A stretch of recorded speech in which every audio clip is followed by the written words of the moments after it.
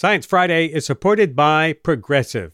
Now, most of you aren't just listening right now. You're driving, cleaning, even exercising. But what if you could be saving money by switching to Progressive? Drivers who save by switching save nearly $750 on average.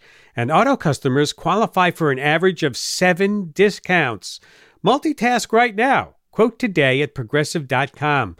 Progressive Casualty Insurance Company and Affiliates. National average 12-month savings of $744 by new customers surveyed who saved with Progressive between June 2022 and May 2023. Potential savings will vary. Discounts not available in all states and situations. Science Friday is supported by Random House, publisher of When Breath Becomes Air by Paul Kalanithi, a memoir from a doctor-turned-patient about the fragile beauty of our mortal lives. When Breath Becomes Air by Paul Kalanithi is available at prh.com/air.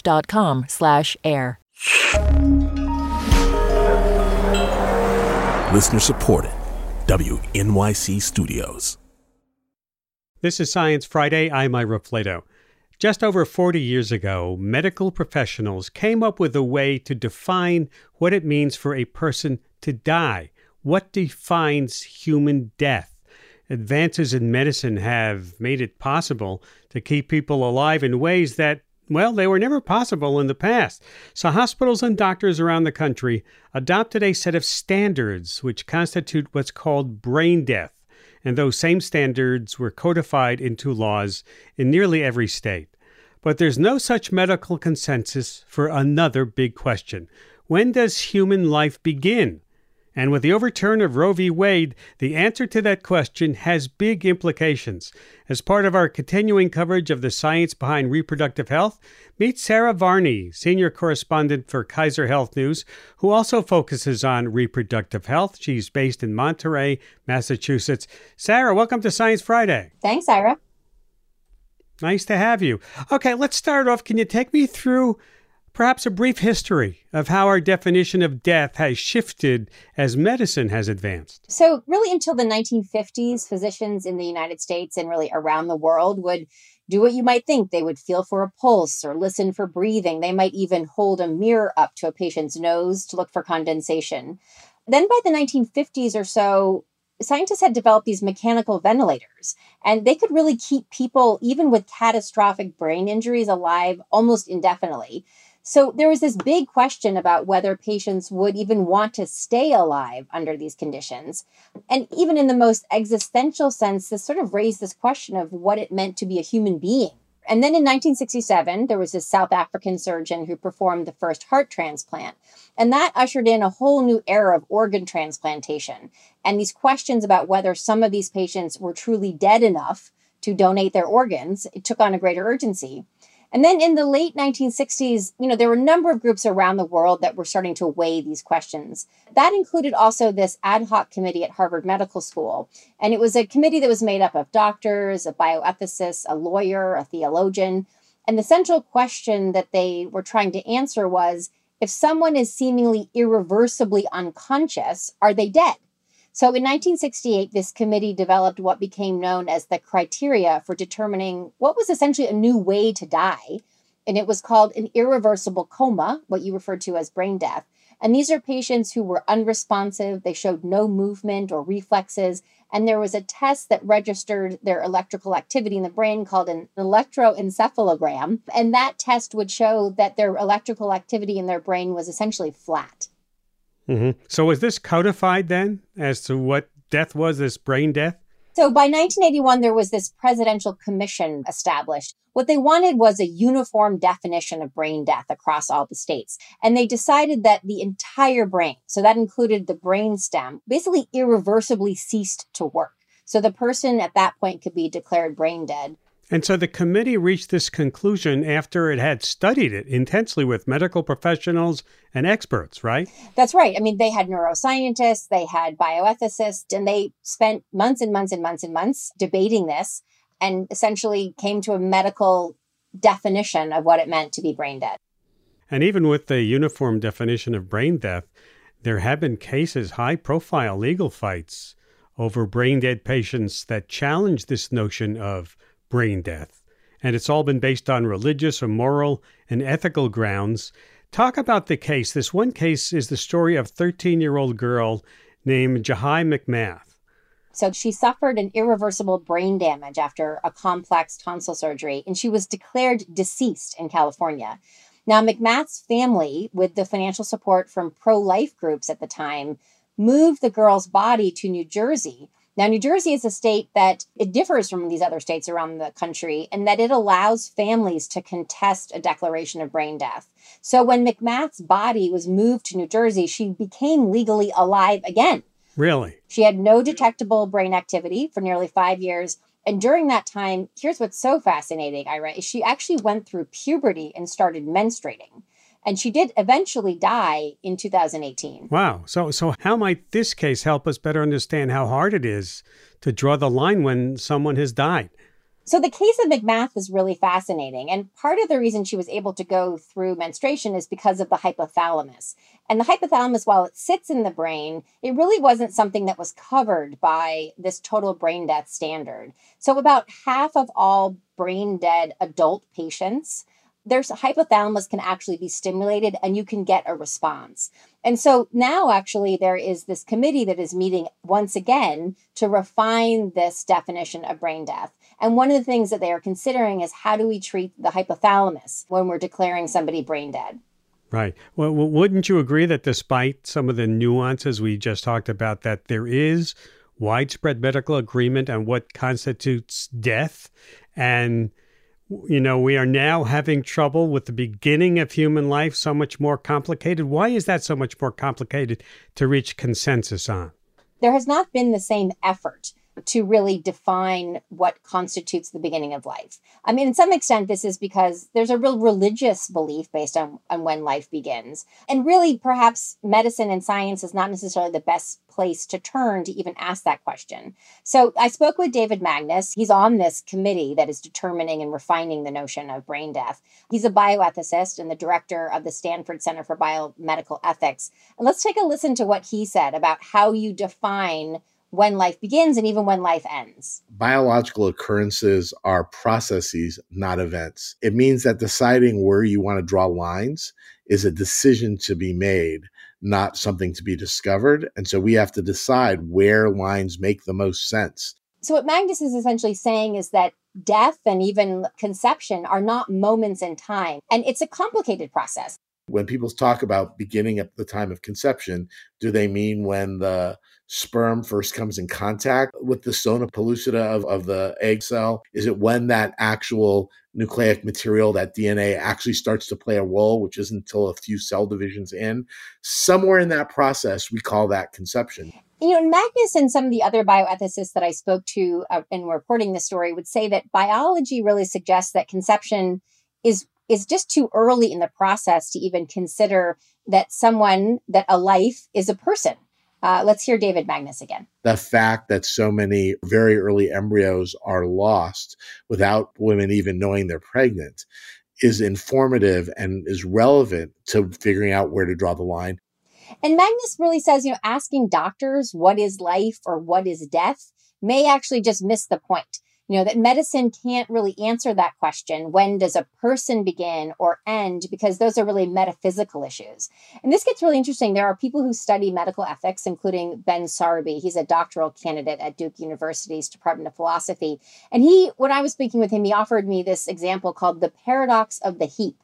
And it's essentially a thought experiment where a person places grains of sand one after another. And the philosophical quandary is this: when does that collection of sand become more than itself, a pile?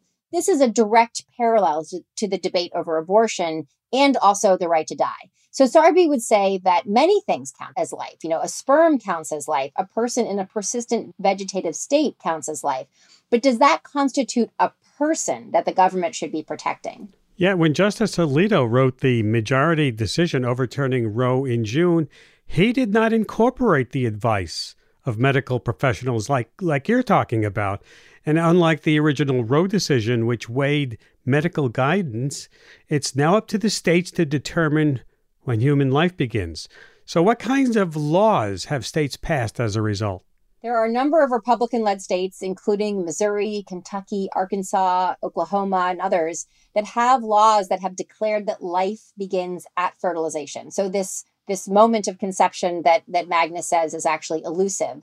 And those laws have really profound legal implications. So there can be wrongful death lawsuits on behalf of the estate of the embryo or fetus by a disgruntled ex-partner or family against physicians, and women who even end a pregnancy or even miscarry.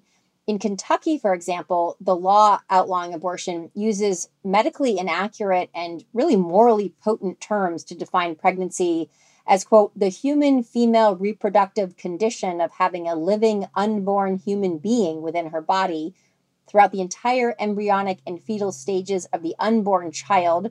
Now, in that sentence, there are many inaccurate terms, a living, unborn human being, for instance. Now, several other states, including Georgia, they've adopted measures that equate life with the point at which an embryo's nascent cardiac activity, that's when these sort of beginning electrical impulses start flickering, which is around 6 weeks of gestation. And these laws really mischaracterize the flickering electrical impulses detectable at that stage as a heartbeat. And recently, in fact, in Georgia, the Department of Revenue announced that, quote, any unborn child with a detectable human heartbeat, by which they mean around 6 weeks, can actually be claimed now as a dependent on your taxes.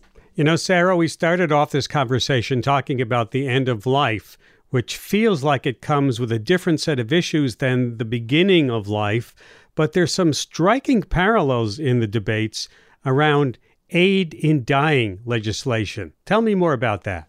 There is ample connective tissue between the legal arguments surrounding abortion and the right to die. So, for instance, the legal standard in Dobbs that there is no right to abortion in the federal Constitution, which is what the Supreme Court just said, and that states can decide this issue on their own, was the same exact rationale that was used in 1997 when the Supreme Court said that terminally ill people did not have a constitutional right to doctor-assisted suicide. And there were other members of the court's conservative bloc that overturned Roe that have also been heavily involved in arguing against the right to die. That includes Justice Neil Gorsuch, who actually wrote a book in 2017 called The Future of Assisted Suicide and Euthanasia.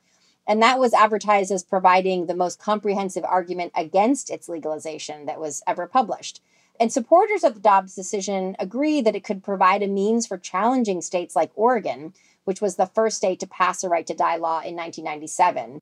Jim Bopp, who's the chief lawyer for the National Right to Life Committee, who has been central in the efforts to overturn abortion, he also said that, both abortion and medical aid in dying endanger society. Jim Bopp, interestingly enough, is also on that committee right now that is helping to refine the definition of death.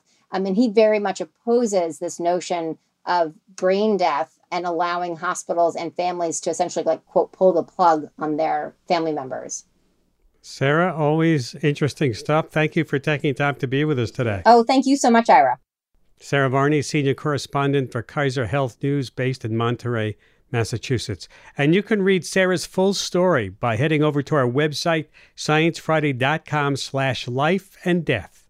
We have to take a break, and when we come back, Nobel Prize winner Dr. Harold Varmus joins us to talk about new moves to open up publicly funded research. Stay with us. This is Science Friday from WNYC Studios.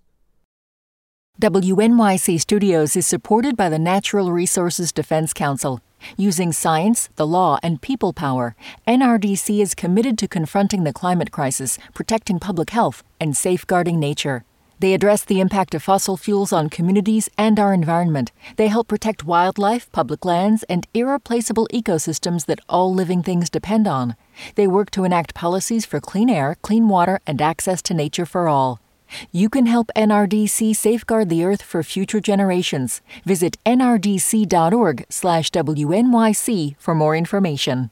The archives at Carnegie Hall hold treasures from our cultural history. In the new podcast, If This Hall Could Talk, we use these items as touchstones to explore how the past shaped the world we live in today. I'm your host, Jessica Vosk, and I'll be joined by historians, performers, cultural critics, and others to look back at the iconic venue's legendary and sometimes quirky history. If This Hall Could Talk, from Carnegie Hall and distributed by WQXR. Listen wherever you get podcasts. This is Science Friday. I'm Ira Flato. Last week, the White House made it much easier and cheaper to access taxpayer-paid research. Research you pay for, but then have to pay for again to read it behind a paywall. The Biden administration said data from federally funded work should all be available to the public for free immediately upon publication. Advocates of what's called open science celebrated. Publishers of scientific journals expressed some misgivings, as you might expect, and you may have been left scratching your head about what it all means. Well, here to help us unpack the new policy and its implications is Dr. Harold Varmus. He's a Nobel Prize winner, former director of the NIH, and co-founded in 2001 the Public Library of Science, an open access publishing platform. Dr. Varmus is professor of medicine at Weill Cornell Medicine and a senior associate at the New York Genome Center. Welcome back, Harold. It's been a while. Yes, Ara, thank you very much. Glad to hear your voice. Thank you. Until now, as I say, most federally funded research has been available to the public only after, a year behind a paywall? Tell me what you think this announcement from the White House means in practical terms for the public. Yeah, well, first of all, Ira, this is a long-standing battle between scientists who want to make work, especially work funded by citizens' dollars, much more available to all scientists and to all members of the public. So this has been going on for over 20 years, ever since the internet was perceived as being an efficient way to transmit scientific findings. What specifically is endorsed, indeed promoted by this new memo from the Office of Science and Technology Policy in the White House is a directive that says that all federal agencies, not just those that are heavily supportive of science, but any that support any scientific or research activities, must have a plan that allows their grantees to put their work in the public domain immediately upon publication. And what that means is the public has an easy way to see anything that has been published. It has been possible to see a lot of the work after a one-year embargo. The National Institutes of Health, the NIH, established over 20 years ago a public digital archive called PubMed Central, which has the full text of articles submitted to it by its grantees. But that archive was not nearly as useful as it might have been because of reluctance of journals to allow that to happen to articles on which they own the copyright, because investigators have been compliant with the desires of their favored journals, and for many other reasons, until Congress said to the NIH well over a decade ago, you must get this material into a public database at least within a year after publication. That happened, and now PubMed Central has millions of articles widely used every day by every investigator, but it's imperiled by not having adequate access to results when they're published. Mm-hmm. Is this only aimed at medical research, or is it every kind of research that's available? In fact, one of the things that's remarkable about the new memo that was just released is that it addresses all forms of research, even research in the humanities, and certainly research in social sciences, and as well as natural sciences, and in all fields of science. And I should say that you asked about where you can go to see things, and in the biomedical sphere, it's PubMed Central, but there are other ways to see things. Some institutions maintain their own server of papers. Physicists and astrophysicists, mathematicians, computer scientists tend to use a different mechanism that's based on posting articles at the time that they're written and even before peer review, preprint servers. So right. You put your article, and that's a phenomenon that's been particular to physics and the related disciplines as far back as 1991. And that's been a remarkable feature, which now is affecting biomedical work as well, because especially during the pandemic, scientists in my own field have been posting their results in the form of preprints. And that allows scientists to see work even before it's gone through what could be a lengthy process of peer review. So preprint servers are another way to deliver the goods. But in this case, the OSTP memo specifically addresses articles that are peer-reviewed and published. Now, this memo, as you say, is saying that making research more available will make science itself also more equitable, and more effective. How do you view that? How does that work? Well, in several ways. In the article, we've emphasized the major thing, which is the elimination of an embargo.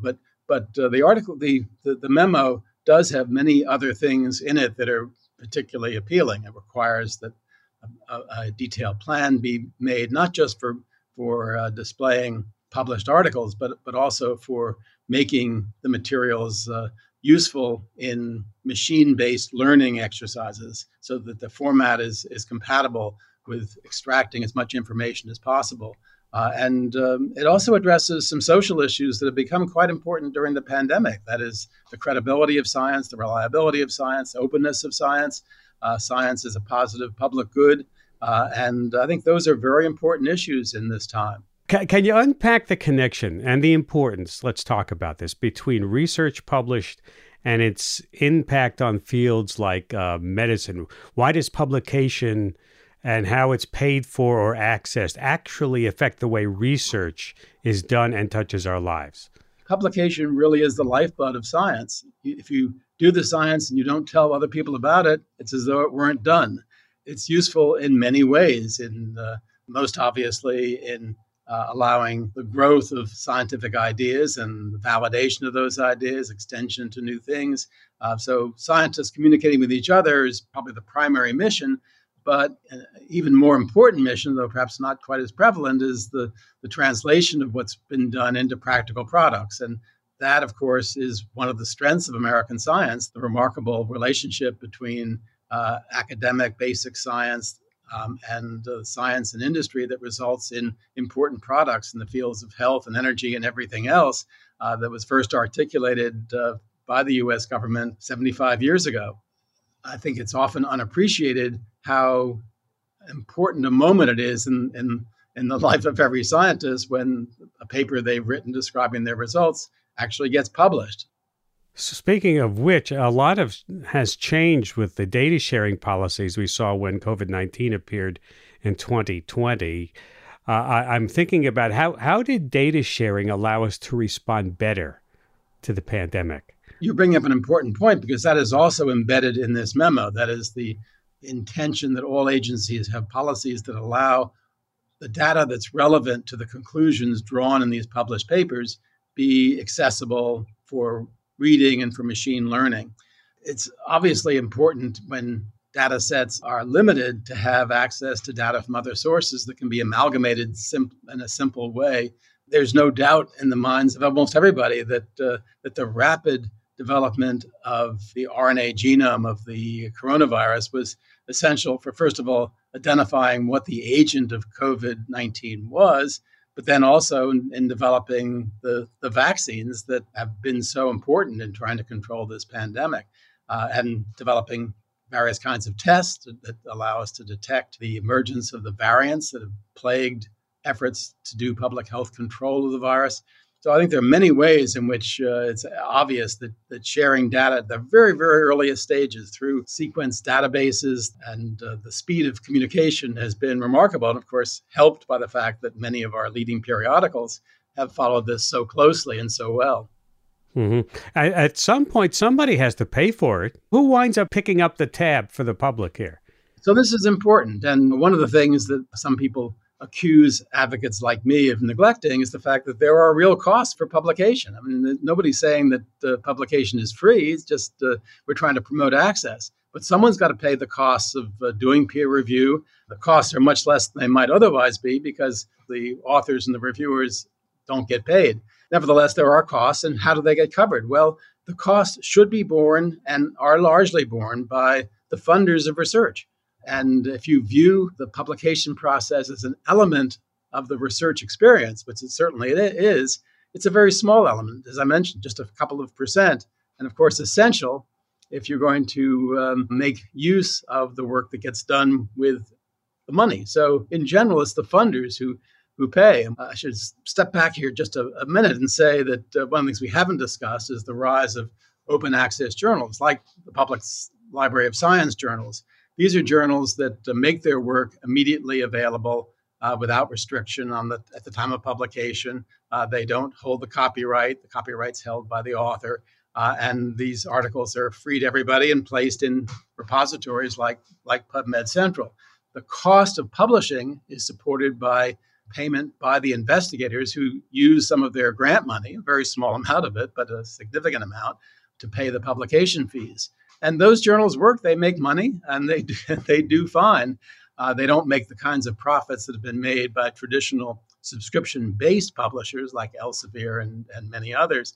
But if you look at this from the point of view of the funder of research, one of the most essential elements in the whole research process is publication, because that gets the word out and shows that the money they've invested is actually used to generate results that are meaningful to the public and to the scientific community.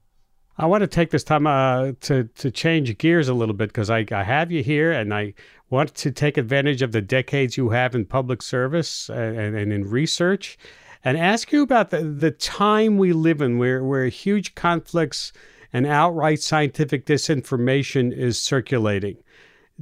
What is your opinion on this? How have you seen this arc in your career? And is this something you're increasingly worried about? Well, I am worried. Of course, it's hard not to be.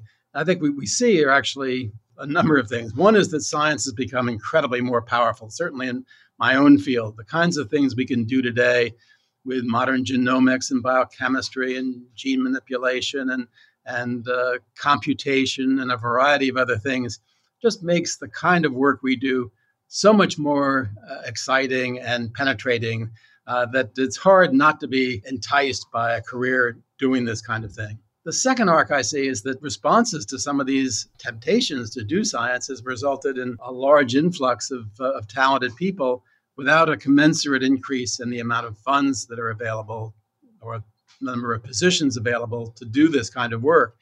And although there's been some outlet through the biotech and pharmaceutical industry, in general, people entering our field feel a strong sense of competition. And that has affected the mood in the community to a significant extent. And it actually has an effect on the kind of directive that we're talking about today, because it increases the value of publishing in the very best journals and ensuring that your name goes to the top of the heap when people are considering folks for promotions and appointments and grants and prizes. And then the third issue, which is one that I think is linked to a number of things, not simply to the pandemic, is a fairly large measure of distrust of scientific work, which is why many of us feel that by becoming more open and transparent, that scientists have a greater chance of having the process of work they do be understood. Science is hard. Science is an effort to understand the way the world works, and it's not so easy to figure it out. Just by seeing a new disease has occurred, you don't instantaneously know what all the answers are. And working these things out is going to be a course that is riddled with dead ends and reversals and misunderstandings and mistakes. And these things need to be explained and understood. Not always so easy. But it seems to me the process is basically an honorable one. And the more open the process can be, the more likely it is that we will expose misunderstandings and very rare deviations from normal practice in science that can result in non-reproducible results. This is Science Friday from WNYC Studios, talking to Dr. Harold Varmus about the value of publicly accessible scientific research. Now that we're into this pandemic, or 3 years or more into this pandemic, and watching as an observer and with your experience, have you noticed any strengths and weaknesses about how we have all handled this, and what would you change or handle differently? There are several things. First of all, I think in the U.S., we have undervalued practices in public health. And it's been very clear during this pandemic that we have underinvested in our public health infrastructure, that schools of public health need strengthening, that public health investigators need more funds for the kind of research they do, that we need a stronger level of sustained surveillance for infectious diseases. New methods have emerged, and some are now being used almost in a conventional way, like the monitoring of sewage here in New York to detect, most recently involved the detection of poliovirus in our sewage. Secondly, I think most people in the public domain have seen that science can move incredibly fast in response to a pandemic, much faster than ever has occurred before. That's a very healthy thing, too. Thirdly, I see people understanding some deeper issues in thinking about how virus evolution has occurred that affects their thinking about evolution in general and about the way in which genomics can be used as a tool not only to monitor and understand infectious diseases, but to think about many other diseases as well. So the general interest in science in the general public is incredibly high right now. It's just that there is a very lively and sometimes almost despicable debate when it comes to attacks on individuals that undermines confidence in science in a way that we'll have to address by other means. Hopefully, making the scientific literature more open will be one of the ways in which that happens. And no weaknesses that you would try to shore up or might change about how this all went down or is going down? Well, yeah, sure. I mean, that's a different question. But I do think that there are ways in which the atmosphere in which science is being done can be changed. One of the things that we're all terribly concerned about is the fact that our historical minority populations, Blacks, Hispanics, Native Americans, so forth, have been woefully underrepresented in the scientific community. And many of us are making efforts to try to reverse that. There's no doubt that the pandemic has illuminated some of those discrepancies. Indeed, just today, the evidence that life expectancy has been particularly shortened in those disadvantaged communities. Again, an illustration of the fact that science has not served our disadvantaged populations and our economically less secure populations as well as it does the current majority white affluent population. That's something that needs attention, and it's a different topic, but it's one that's incredibly important to me and to many of my colleagues who are seeking ways to increase representation of Black, Hispanic, and Native American populations in the scientific community. Well, Dr. Varmus, I want to thank you for taking time to be with us today. My pleasure. Always good to hear from you, Ira. Dr. Harold Varmus, professor of medicine at Weill Cornell Medicine in New York, former director of the NIH, and co-founder of the Public Library of Science. We have to take a break, and when we come back, a look at a late summer nuisance, wasps. Ooh, and why you shouldn't be so quick to reach for that fly swatter. We'll be right back after this short break. WNYC Studios is supported by the Natural Resources Defense Council. Using science, the law, and people power, NRDC is committed to confronting the climate crisis, protecting public health, and safeguarding nature. They address the impact of fossil fuels on communities and our environment. They help protect wildlife, public lands, and irreplaceable ecosystems that all living things depend on. They work to enact policies for clean air, clean water, and access to nature for all.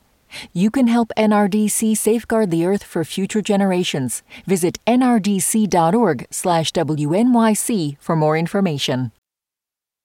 This is Science Friday. I'm Ira Flatow. Do you have a picnic planned for Labor Day this weekend? What's the most annoying thing about eating outside in late summer? I'm saying it's wasps. Wasps circling your food and your head. But before I reach for the rolled-up newspaper, Sci-Fi's Charles Berquist is here with another viewpoint. Hi, Charles. Hey, Ira. I got a chance to talk with Professor Sarian Sumner. She's a professor of behavioral ecology at University College London, and she's also author of the book Endless Forms, The Secret World of Wasps.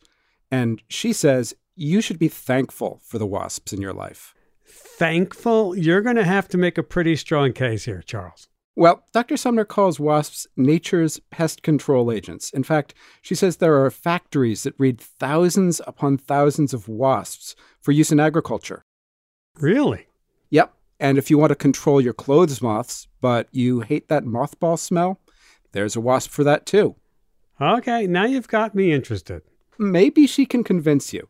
I started by asking her where wasps fit on the evolutionary tree.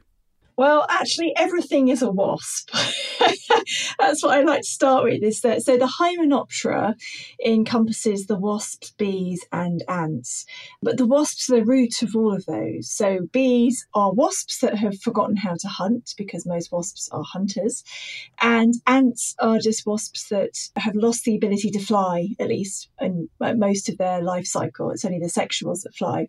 So everything is a wasp, really. So I kind of feel that the wasps, which are generally overlooked and everybody applauds the bees and the ants, says, well, actually, there would be no bees or ants if it weren't for the wasps. So all the things that we call yellow jackets, hornets, any of these specific things where you see them and say, "Ooh, there's a flying stingy thing," they're all wasps. Yeah, absolutely. Yeah. So, but there are many different kinds of wasps. Most people think of wasps as the yellow jacket and the hornet, as you've just mentioned, and those are social wasps. And actually, social wasps represent a very small proportion of the total number of wasp species that have been described. So there's over 100,000 species of wasps that have been described, and yet there's only about 1,500 species of social wasps. And in fact, the yellow jackets that come to visit you at your picnics, even across the entire world, there are only about 70 species of those vespines, the yellow jackets and the hornets. So actually, the social wasps that we encounter and we think of as wasps, and we identify that kind of yellow and black striped buzzy thing at picnics, they are a tiny, tiny proportion of what wasps are. Most wasps don't sting, actually. They are parasitoid wasps, which lay their eggs in or on other organisms like a caterpillar or a beetle larva. And they don't have stings. They have a long egg-laying sheath called the ovipositor, which they will use to lay the egg in their prey. They won't move the prey. They'll basically find the caterpillar that's buried under some bark or something. They'll lay the egg and then they'll leave, and that's it. There's no more parental care. But it's the hunting wasps, the stinging wasps that we think of as being, and we recognize as being a wasp. And there are only about 33,000 species of those. I say only, actually, let's get that in perspective, because there are only 22,000 species of bees. And yet people think that bees are amazing and so diverse and incredible. Well, there are at least 33,000 species of stinging wasps. So the scales need to be balanced up here. It's getting towards the end of the summer here. Tell me about the life cycle. What are my local wasps likely to be doing? Yeah, so your local wasps, I guess we're talking about your yellow jacket wasps. They will have come out in the early spring, and the queens, the mated queens who'd hibernated, will have built their own nest on their own, and they will have done all the nest building. So they collect wood from your garden benches, your sheds, your fences, bits of dead wood, and they'll mix it with saliva and they'll spread it out into this beautiful, thin, papery material, and they'll start to build what will be an incredible citadel by the end of the summer. And the first brood that are reared will then be the workers. And once the workers have emerged as adults, they're all her daughters, and they will then be the foragers and the nest builders and the maintenance staff. And the queen herself will never leave the nest again. And so the nest grows exponentially over the summer. And then as you get towards the end of the summer, the early autumn, then things do start to change. And the main thing that changes is that the queen starts laying sexual brood. So she'll be laying what will be next year's queens, and also the males, which will mate with queens from other nests. And the workers, she'll stop producing quite so many workers, and the nest kind of moves into a sort of reproductive mode. And this is also the time when lots of the larvae start to pupate. So actually, I should say, even though these wasps are hunters, the adults are actually vegetarians.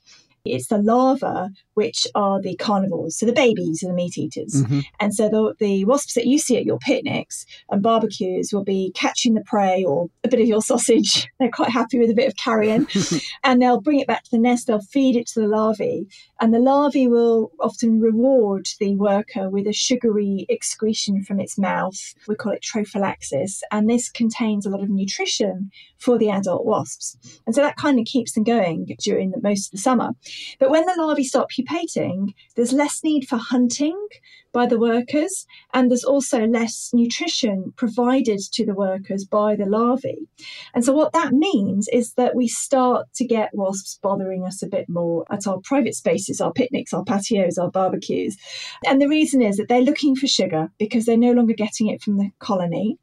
And ordinarily, they would go and visit some flowers because wasps pollinate as well, and they will get nectar from flowers. But your beer, your Prosecco, your sugary drinks are just as good a source of sugar as anything. Mm-hmm. And that's why we start to encounter them a lot more towards the end of the summer, because they've basically been furloughed from their kind of hunting tasks into, they're still doing a bit of hunting, but they just, there's still thousands of wasps alive that are trying to sustain themselves.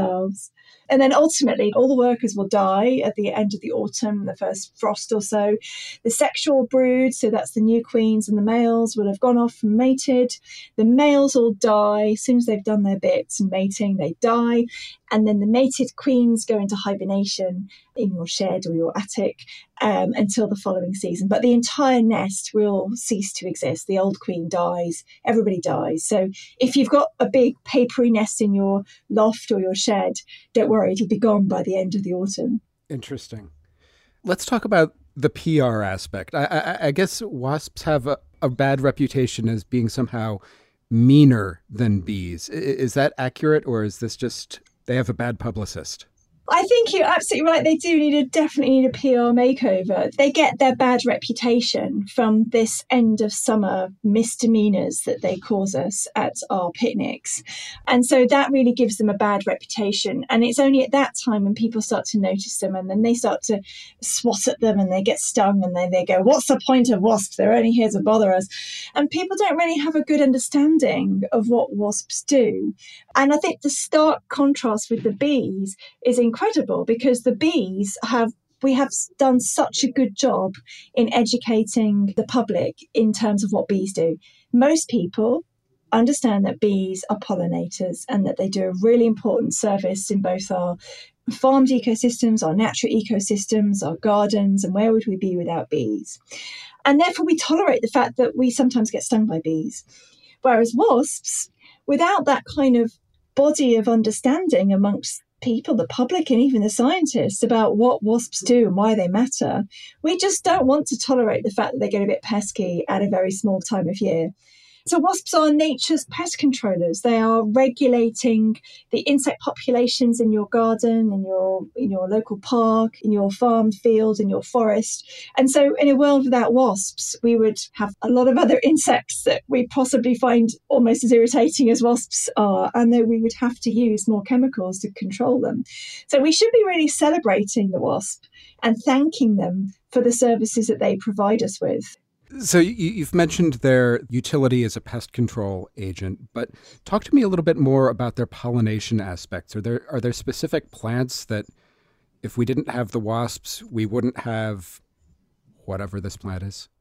Yeah, so wasps as pollinators is almost entirely unstudied, except for a few specialist groups who, as you say, are the only things that pollinate these particular plants. So figs is a really good example. So some species of figs have a mutualism with fig wasps. These are tiny little wasps whose life cycle pretty much depends on the fig, apart from dispersal from one fig to another. So what happens is this tiny little wasp, a female who's mated and she's covered in pollen from the fig that she's hatched from, she will bury into a fig fruit, and she'll spread the pollen around inside the fruit. And then she'll also lay lots of eggs. And then she'll die. And lots of people say to me, oh no, are figs actually vegetarian friendly because you're eating wasps? And the truth is that you're not eating wasps. You'd be very unlucky if you ended up eating wasps by eating figs, because figs produce an enzyme called ficin, which breaks down the bodies of the dead wasps. So there are no dead wasps inside your fig. But anyway, then the eggs hatch, and of course they're all the offspring from a single female, so they're brothers and sisters. The brothers mate with the sisters. It's all very lovely. And then the mated sisters then kind of jump around the fruit, covering themselves in pollen, and then they will exit the fruit through a little exit entrance that their brothers have kindly dug for them. And the males never leave the fruit. They just die inside the fruit. And then those mated pollen-covered females will then move on to another fruit, and so bringing the pollen from one fruit to another, which of course is what pollination is. So that's a really well-studied system, and there's over 900 species of fig wasps, and they were thought actually until quite recently to be quite faithful to particular species of figs. But actually more recently, genomic analyses have shown that it's a much messier picture, and there's a bit more of crossover and a bit more infidelity than we thought there was. So the fig wasps are a great example of wasp pollination. The other really good example of wasps as essential pollinators is for orchids. So there are some orchids that mimic they're a female wasp. So they smell like a female wasp, they look like one, they even feel like one. And so male Thinidae wasps get attracted to these gorgeously sexy flowers, and they try and mate with them very vigorously. And in the process, they get dollops of pollen stuck on their back by the flower, which has evolved to be not only mimicking the female wasp, but also be really efficient at depositing a package of pollen onto the wasp. And then the male just goes on his way to the next flower, which he also thinks is another female. And he's oblivious to the fact that he's mating with flowers, not females, and he's carrying pollen from flower to flower. So unlike the fig wasp story, which is a beautiful story of co-evolution where both the plant and the insect benefit, in the case of the orchids are completely manipulating the wasps, and the wasps get nothing out of it at all. But apart from those two examples, there is another group of wasps actually who are actually called the pollen wasps, the Masarinae, and they're so understudied. There's a group in South Africa who study them. They're actually found all over the US, you lucky people, and yet hardly anyone has studied them. So if there are any listeners out there looking for a research project, then the pollen wasps is definitely something that should be researched more. And what's fascinating about the pollen wasps is that, as the name suggests, they don't hunt prey, they collect pollen instead, just like a bee, and they will use it then to provision their cells, which will then they'll lay eggs in, and their offspring will feed off the pollen in the same way that a bee larva does. So they are remarkable. They've kind of, it's like a parallel form of vegetarianism alongside the bees amongst the wasps. This is Science Friday from WNYC Studios. I'm talking with Professor Sarian Sumner about the secret world of wasps. Do you have a favorite pet species? I do. I always get asked this. People normally say, oh, I'm sure it's a really hard question. You can't possibly have a favourite. But yes, I do have a favourite. My favourite wasp is Polistes canadensis, which is found in the neotropics, so in sort of Panama and south of Panama. And the reason it's my favourite species is that I studied it for many years. It's quite a big wasp. It's about 2 centimetres long, has a big sting, hurts quite a lot.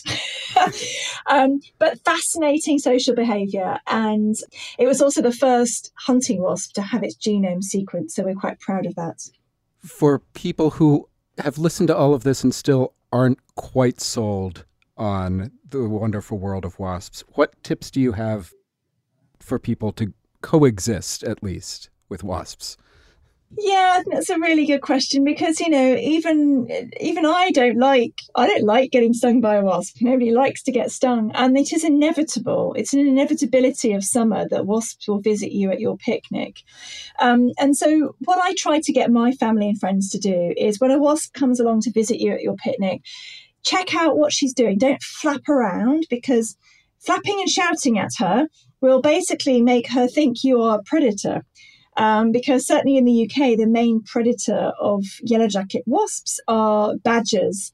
And the way that they predate on the wasps is that they'll dig them up from the ground.